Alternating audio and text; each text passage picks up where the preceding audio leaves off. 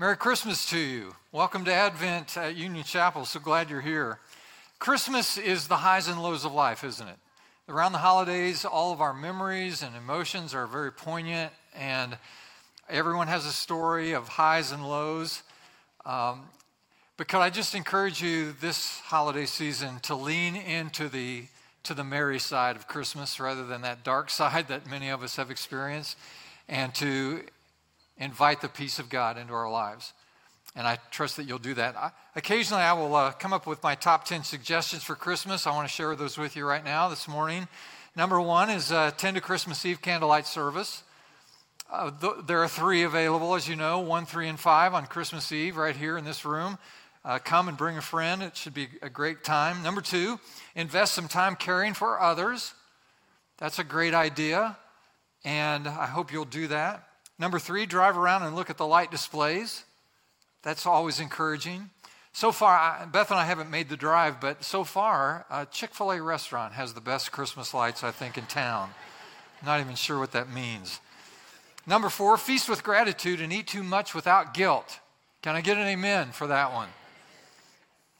I'm strong on the gratitude. I'm still working on the guilt part. I'm not good at that. I don't know why. Number 5, take a small gift to your neighbor. Introduce yourself. We live in a culture now where people don't even actually know the names of their neighbors, let alone know them. It's the electric garage door syndrome. You know, people leave the house every morning, the door goes up, they leave, they come home at night, they push the button, they drive in their garage, the door goes down, and you never meet your neighbors. Don't even know them. Make an effort. That'll be meaningful. Invite them to church with you. Number 6, do not turn down fudge or Christmas cookies this year. Listen, a piece of fudge isn't going to kill you. Eat some fudge. It'll make you happy. Number 7, sing Christmas carols loudly. On key, that's optional. Just sing loud. That's what we expect. Number 8, watch It's a Wonderful Life, that movie, at least once. Beth and I always take time to watch it at least once a year. It will encourage your perspective on life. It'll make you a better person if you watch it. Number 9, greet people with Merry Christmas. Heads up, eye contact, cheerful smile, and a loud, crisp voice, Merry Christmas. And if folks are offended by that, too bad. It's Christmas, and we're going to be merry about it. Number 10, give yourself afresh to the Christ of Christmas. Good advice, right? So take those helpful hints and enjoy the season. I want to talk about the birth of Jesus these next 4 weeks. Some of you are new to the faith. This is the first Christmas of being a Christian. What a wonderful moment for you. So great. This is my 51st Christmas as a Christian. It's my I haven't calculated this, 41, my 44th Christmas preaching at Christmas. Do you know how difficult it, yeah. Yeah, you're right. It's hard because it's a fairly defined set of characters and events. You got the baby. You got Mary and Joseph. You know, you got cattle lowing. You got some wise guys. You got some shepherds. That's about it. 44 years. Here's my goal this Christmas, from my perspective. I want to see Christmas for the first time. I want to see it anew. I want to imagine it for the first time and appreciate the wonder of it, the wonder of Christmas. So I invite you into that kind of mindset and attitude. Today I want to talk about the wonder of a star. And I hope it'll be meaningful to you. We can learn a lot about God just by being in the world. We can look around at the created order. We can look at the expanse of the universe. This is a big place we live in. And the earth is very small, and we are smaller still on it. And it just makes you wonder. But we can appreciate the power of God who could create a universe like this. And we can look at creation and also understand order and beauty. That's a great thing. We see beauty all around us. And it makes us think how remarkable the mind of God must be to create all of this. We have a conscience within us. This is an impossible category for atheists and people who ignore the existence of God to come to terms with. You can't explain it. How is it that everyone who's ever been alive has a basic sense of what's right and what's wrong? Curious, isn't it? It's a conscience. It's a God thing. He gave us a conscience like this. And of course, we can infer that God himself, the creator God, is a moral God because we have a sense of direction. It's fascinating. The psalmist asked the question this way: what are human beings that you are mindful of them? As great as the world is, as small as the planet is, unimpressive sun that we have, our sun is one of billions of suns, about 300 billion stars, suns like our own sun in our own galaxy. There are 200 or 300 billion other galaxies. It's just mind-boggling. And what is man that thou art mindful of him? Why would he even notice us, let alone want to be in relationship with us? This is a wonder. It is wonderful. And that's the kind of wonder that I want us to get in touch with. Who would dream that a God so great, so grand, so powerful would actually come to the planet, put on an earth suit, suffer the shame and degradation and rejection of the world, bear upon his own life the sins of the world in order to offer us community with him? It's a wonderful thing. We can know a lot about God when we look at the created order, but one thing we cannot know about God apart from Christmas is how much he loves us, how much you matter to God. And that's what Christmas is really all about, that God would stoop down, he would descend all the way down to the ground here on the earth in order to reveal his love to us. It's wonderful. It's amazing. Well, that's the introduction to the message. That's a whole sermon right there, isn't it? I mean, that was worth your time just all by itself.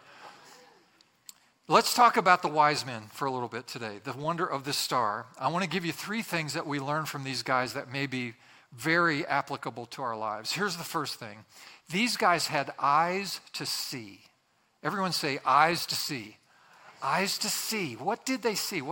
Who are these guys? Well, we don't know a lot about them. We know they're from the east.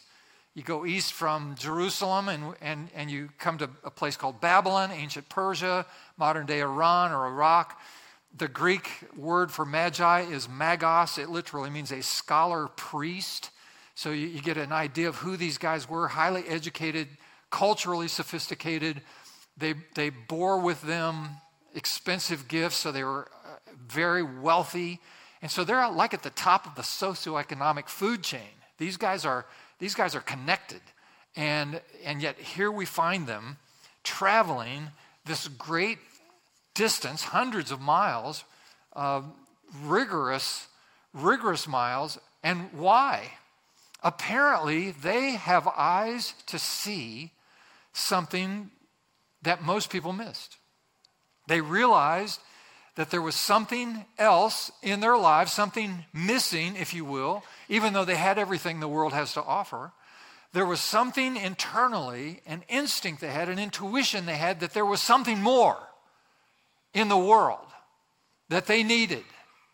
They realized for themselves there's got to be something else beyond ourselves that we need in this life. And even though they had all the wealth, the success, recognition, all the stuff, all the pleasure, they did not come to the conclusion that many people come to, which is, if I just have more of all of those things, the stuff that I really like, if I just have more of that stuff, more of those experiences, then I will find peace and fulfillment in my life. These guys had all of those things and then some, but their conclusion was, I'm unsatisfied, I'm unfulfilled. And they had eyes to understand that. They were wise because they knew that what they needed was not more of the same, but something different. And we can learn from that, I think. Ecclesiastes chapter 3, verse 11, a fascinating verse. It tells us that God has placed eternity in all of our hearts. He's put eternity in us. So we have an understanding, a knowing, an instinct, an intuition that we're going to live forever. Eternity is in our hearts. And I've described recently how fascinated human beings are around the subject. People write books about it, they're bestsellers. We want to know more about that because we have a sense, there's something else, something more, something after this life. And we suspect it's very, very important, very meaningful. And so these guys had eyes to see that. The psalmist wrote it this way. Look on the screen at Psalm 42, verse 7. I love this phrase. And David simply writes, deep calls to deep. Isn't that an interesting phrase? Deep calls to deep. In other words, at some time in our lives, we all feel it.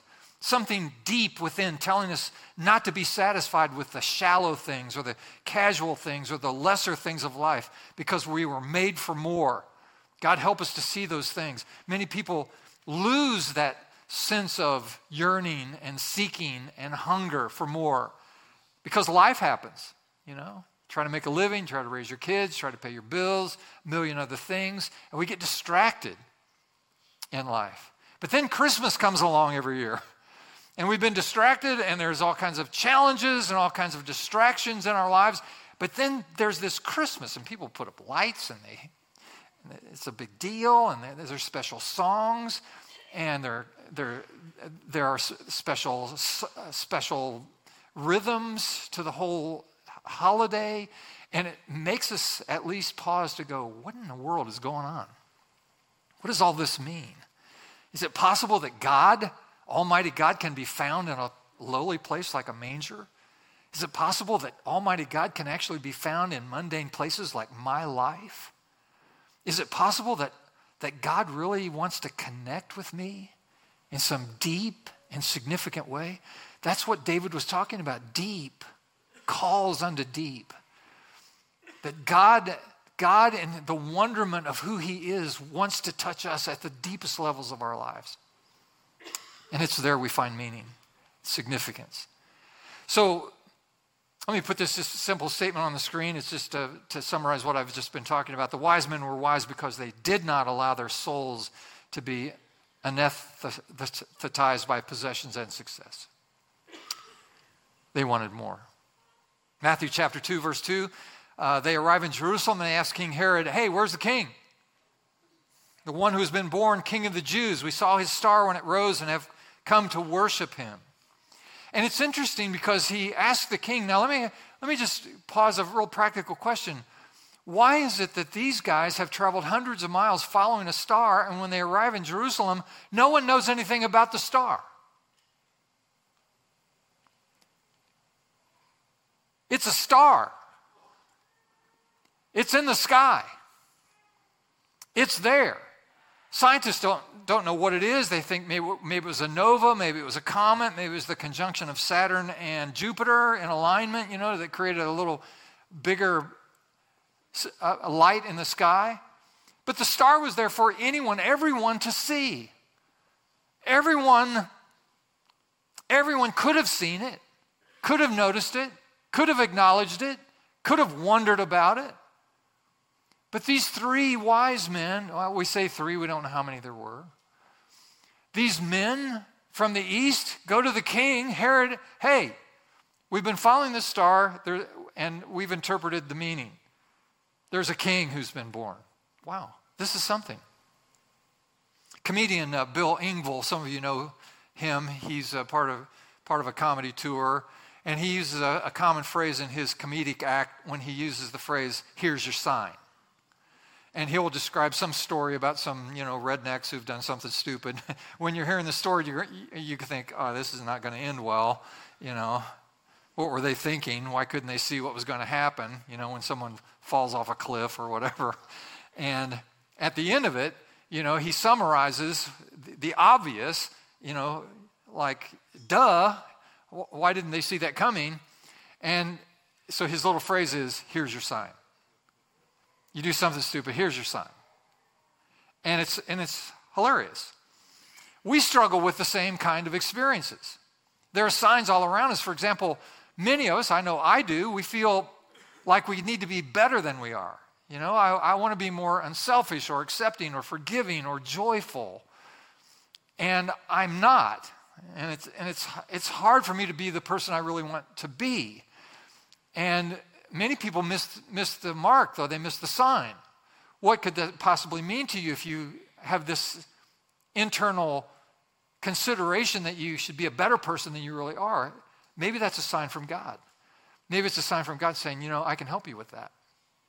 You've tried to be a good person, unselfish person, a giving person, a generous person, a joyful person, a positive person, and you don't seem to be able to pull that off. Maybe you need some help. It's a sign. It's a sign from God. Maybe you felt that way just like I did when I held our firstborn son. Or your first grandchild. Many of us have had this moment when we've held a newborn. And if this is your baby, you think, what has happened? I mean, if someone walks up to you at that time and says, you know, life is really meaningless. We're all here by accident. There's no purpose. There's no plan. We came from nothing. We're going nowhere. And you're holding this baby. I mean, you know the biology of it. You know the genetics of it. But if someone tries to tell you this is meaningless, you just go, well, that's just not true, because this is a miracle. This is a miracle from God. I'm holding in my hands like eternal potential. What has happened? And folks can't see it for that. But it's a sign, isn't it? It's a big sign. Or maybe it's as simple as a sunset or some mountain vista or looking at a standing field of corn. Here in Indiana, watching the wind blow the tops of it. Or maybe it's listening to a great piece of music, and it takes you to a place. It moves you, and you wonder, something's going on, something great, there's something grand, there's something magnificent going on in this world, and you can't quite reach it. But could it be that God's just giving you another sign? This is an indication, hey, I have more for you. I have more for you. And so follow the instinct you have for that more. On Christmas morning, when you open the presents with your family, and you have this sensation, and you all know what I'm talking about, that giving a special gift to someone and to see them open that gift and find such pleasure in receiving it, and suddenly you realize it's a lot more blessed to give than it is to receive. So that's a sign. That's a sign from God that you're on the right track. Life's full of signs. I just met a new friend just on Friday, 2 days ago. And we believe God's going to use him to help us in some of our mission initiatives here. And I sat down with him for a few hours. I'd not met him, just through other associations. And I sat down with a couple of hours. I said, tell me your story. And he told me about how he came to faith. He grew up in a difficult home life. You know, his dad abandoned them when they were small, and then his mother remarried, and he kind of got lost in the shuffle, this boy. And by the time he was 13, he told me that he was selling drugs on the street. And by the time he was 16, he'd gotten a job in a local fast food restaurant, and he was actually selling drugs through the drive-up window. I'm thinking, this guy's an entrepreneur. He's got skills. If he can just get those focused in the right way, we can really get some work done. He told me about his own salvation. He was about 16 years old, and Christian friends of his kept inviting him to come to church, and he rebuffed them, and he was belligerent about that. No thanks. They were going to have a youth retreat, like a fall retreat at a different camp. Come to our retreat. And he said no, and they just persisted with him until he finally made a deal with him. I'll go to your retreat if you promise never to talk to me about this again. And they agreed. And he goes to this retreat, and one of the first other teenagers he meets there is a boy that he knows and admires. He's a musician, and he has some notable skills. And he walks up to him kind of incredulous, what are you doing here? And the young musician says to him, well, I'm a Christian. And they spend the next few hours talking about the Bible and talking about a faith in Christ. And then my new friend said he stayed up all night. He went out to where the campfire had been lit that night before and sat around the circle of this campfire and watched the fire burn down to coals. And he was there reading his Bible and trying to figure out what was happening to him until the sun came up the next morning. And he said, when the sun came up, he looked at me now, tears were starting to form in his eyes, and he said, all I can tell you is the following morning when the sun came up, I could see. I could see. He said, I knew I had become a Christian. The Bible's clear about this, that the devil actually blinds the minds and the eyes of those who unbelieve. We could all tell the story, couldn't we? Man, I was blind. I was stumbling around in life. Gosh. But then, it's like the light came on, and everything that was unclear became clear, and I could see. I could see my way. I had eyes to see, and that's when I reached for Jesus, and my faith became real. These guys had eyes to see. Everyone say eyes to see. How about say it this way? Give me eyes to see. Give me eyes to see. The second thing we learned from these guys is they had the courage to follow. The wise men not only had eyes to see the star as a sign, they also had the courage to follow that sign until they found Jesus. The most amazing part of this whole story is that no one went with them. Herod goes to the scribes and the scholars and says to them, hey, do your prophets indicate the location of the birth of your Messiah, your king? And they go, oh yeah. Yeah, it's explicitly clear. It's 12 miles from here in a little town called Bethlehem. The birth of Jesus in Bethlehem was prophesied hundreds of years before Jesus showed up. And they knew it. They knew it. And Herod got the information. And the Bible says that all of Jerusalem was troubled with them. So the news got around. Hey, did you see that caravan of those rich guys, those fat cats from Persia? They're looking for Messiah. They're heading out toward Bethlehem. And no one went with them. What is going on? How is this even possible? How could you explain this? All they could see was a star. Isaiah 9:6. Here's what it says. For to us a child is born, a child is given, will be called the Wonderful Counselor, Mighty God, Everlasting Father, Prince of Peace. It's almost inconceivable to think that no one went with the wise men to see Jesus. And the question that's begging to be asked is why? Why didn't anyone else go? Well, maybe they were too busy. You're just too busy. Isn't that a common excuse? Maybe a common excuse then. It's a common excuse now. I've got too much going on. I've got a lot on my calendar. I've got a lot of responsibilities. I can't rearrange my schedule. I'd like to come to church, bring my young family with me, but, there are things on the schedule, we just can't fit that in. The average Christian now in America who attends church regularly only comes 1 out of 4 Sundays. And in places in the country where seasonally the weather's better and that sort of thing, and so folks have opportunity for more outside activities year-round, it's 1 in 6 weeks.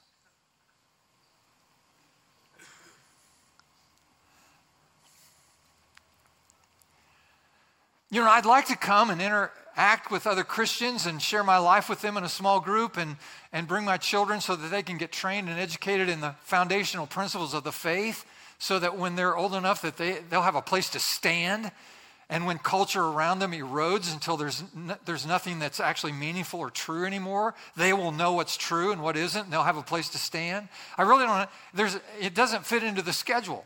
I mean, because we got, Sunday mornings now, we also do soccer, and we also do dance. And so the priorities are askew, and they're just off. And I know everybody's doing it, and that's why many of us get caught up in it. I know it's happening, and why people feel pressure to participate. You want the best for your kids. There's another phenomenon. Can I appeal to parents today? There's a phenomenon that there is science now to support, we actually know what's happening to the emerging generations because these schedules of these kids and these families are so highly structured that there's no free time. And so what we know is this lack of freedom and choice-making in children, in emerging generations, they reach adulthood now and they don't know how to make a decision because they don't have enough opportunity to practice that process as they're growing up. You don't see a lot of free-range children anymore. We got this class, and then that event, and then that school activity, and then there's a church stuff, and then it's so highly scheduled that there's no time for kids to actually learn how to be independent thinkers. And so the science is there. This is not a matter of debate. Emergent generations, for no fault of their own, are arriving at a place now where they can't decide a major in college, they can't decide on a career, they can't decide who to get married to, they can't decide whether they're going to have children or not, they can't decide where to settle, they can't decide where to buy a house. We don't want to buy a house because that might interrupt our flexibility and the way I want, because I don't know for sure what I'm supposed to be doing. So you have this failure to launch. It's not good. Everything gets delayed. And it has this consequence all the way through life. And so people just say, well, I'm too busy. Listen, let me put this statement on the screen. Often we allow busyness with matters that are temporal to keep us from seeking the eternal. And that, duh, here's your sign. Maybe we're too busy, but here's what I think the real reason was in Jerusalem when the wise men were there. I think Herod and the scribes and the scholars and the other Jews in Jerusalem, the reason they didn't go to Bethlehem to check it out is because they were afraid. They were afraid.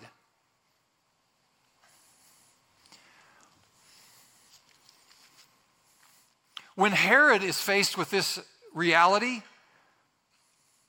he and the others stayed in Jerusalem, doing what they'd always been doing, living the way they'd always been living, and being who they'd always been. And we do the same thing.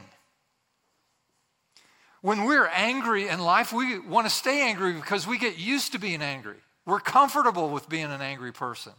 And we know instinctively that if we go chasing down Jesus, that he's not going to allow us to stay angry. And so we stay away. We stay away from Jesus. When we're selfish and proud, we stay away from Jesus because we know darn good and well if we hang out with Jesus, he's not going to allow us to maintain that stubbornness and pride.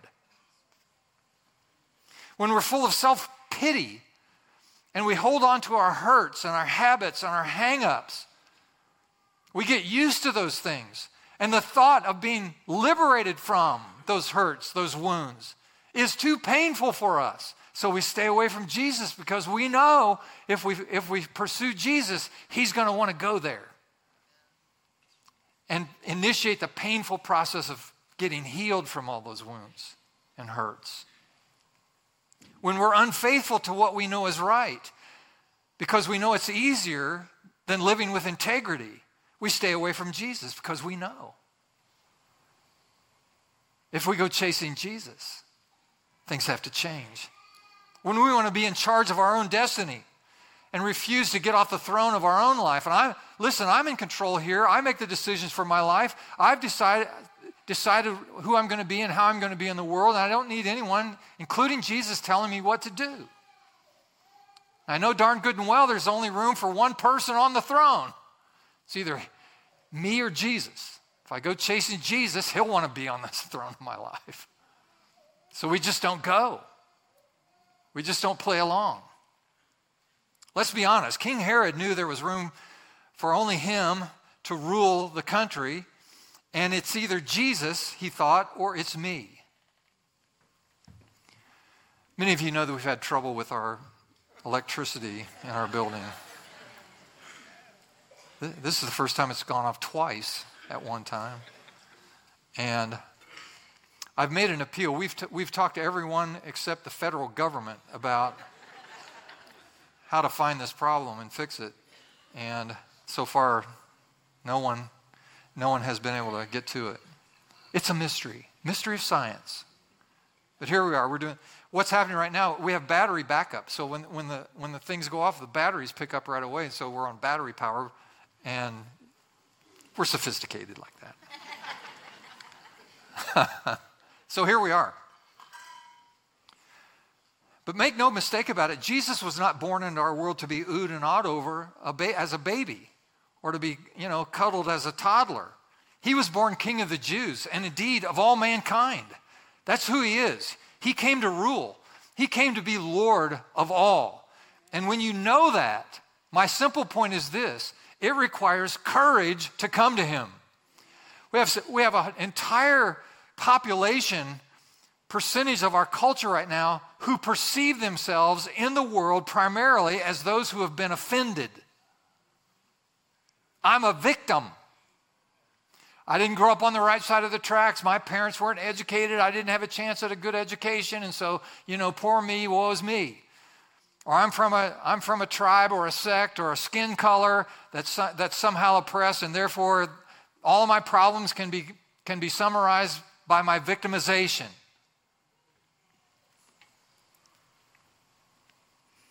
To the degree that you see yourself in the world as a victim is the degree to which you will fail to reach your God-given potential in the world. Because God stands ready to say to you, listen, I know you've been hurt. I know you've been wounded. I know there's hang-up as a result of that. But I'm the great healer. I'm the great physician. I will restore you, and I will reparent you, and I will put you on solid ground, and you can embrace your destiny, and you can embrace your sense of purpose, and you can be everything that I have given you to be in your potential, because I'm a God who can make everything good come out of bad things. This business about Christmas, this is wonderful. It's wonderful news. But listen, you have to pray for eyes to see, and then the courage to follow. Because if you don't have courage, you can't follow Jesus. Because it's too much if you're not courageous. I'm encouraging myself right now. Here's the last thing. Last thing we can learn from these wise guys, and it's really important. It was the humility they had to worship. Now think about it. They had eyes to see, courage to follow, but I think most importantly, they had the humility to worship. Look on the screen at Matthew chapter 2, verse 11, our text. On coming to the house, they saw the child with his mother Mary. They bowed down and worshiped him. Now remember who these guys are. Remember who they are in the world. They're highly educated, they're wealthy, they're powerful, they have lots of friends, they have lots of status, they have servants with them, they have this huge train of supplies. All of them have their own caravan. I mean, they're carrying gold, for crying out loud.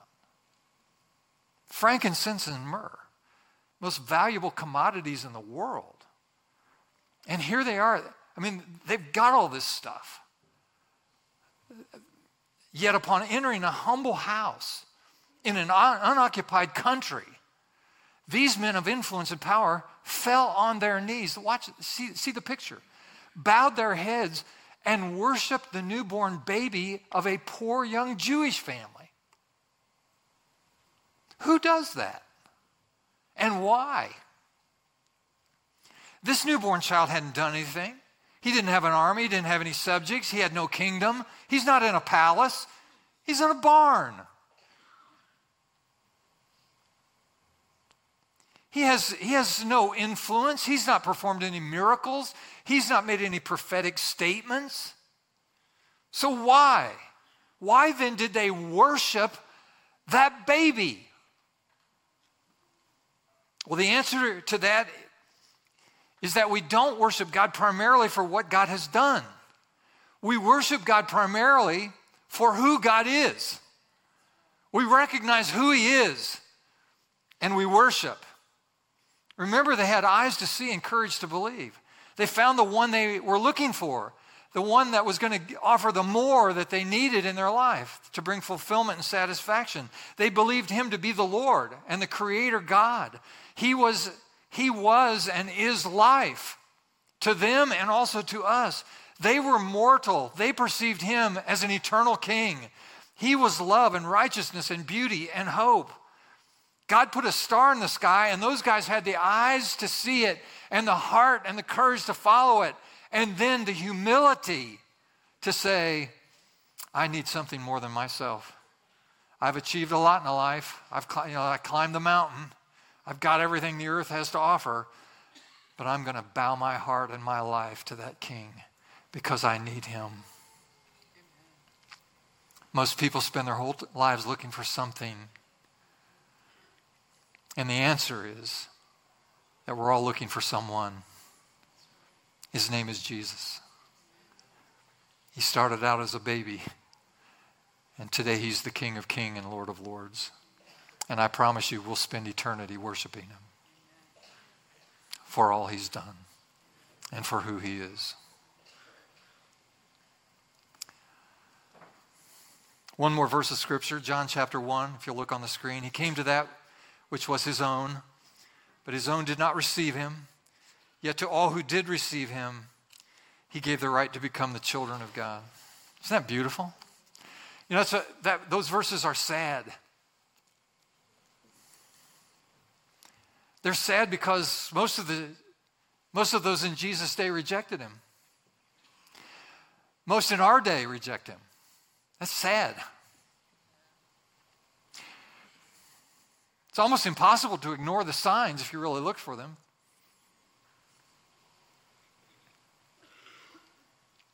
But these verses are also glorious because they state that all who come to Jesus become the children of God. But as many as received him, to them he gave the power, the right to become the children of God, even to them that believe on his name. Do you believe today? Yes. Do you have eyes to see? Yes. Eyes to see. Courage to follow. Humility to worship.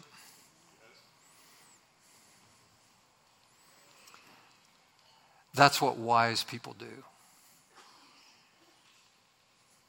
And wise people still seek him.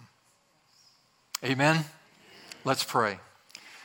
Lord, like the wondrous star that guided the wise men to the Christ child, you've placed signs along our path, all of them meant to lead us to you.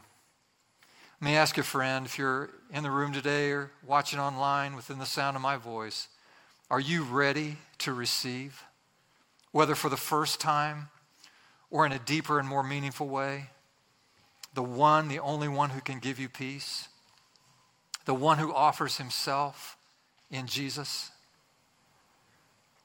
If that's you today, and I know I'm speaking to someone, then humble your heart and pray this simple prayer. Everyone pray it out loud after me. You ready? Out loud after me. Lord Jesus, forgive me of my sins. Give me eyes to see.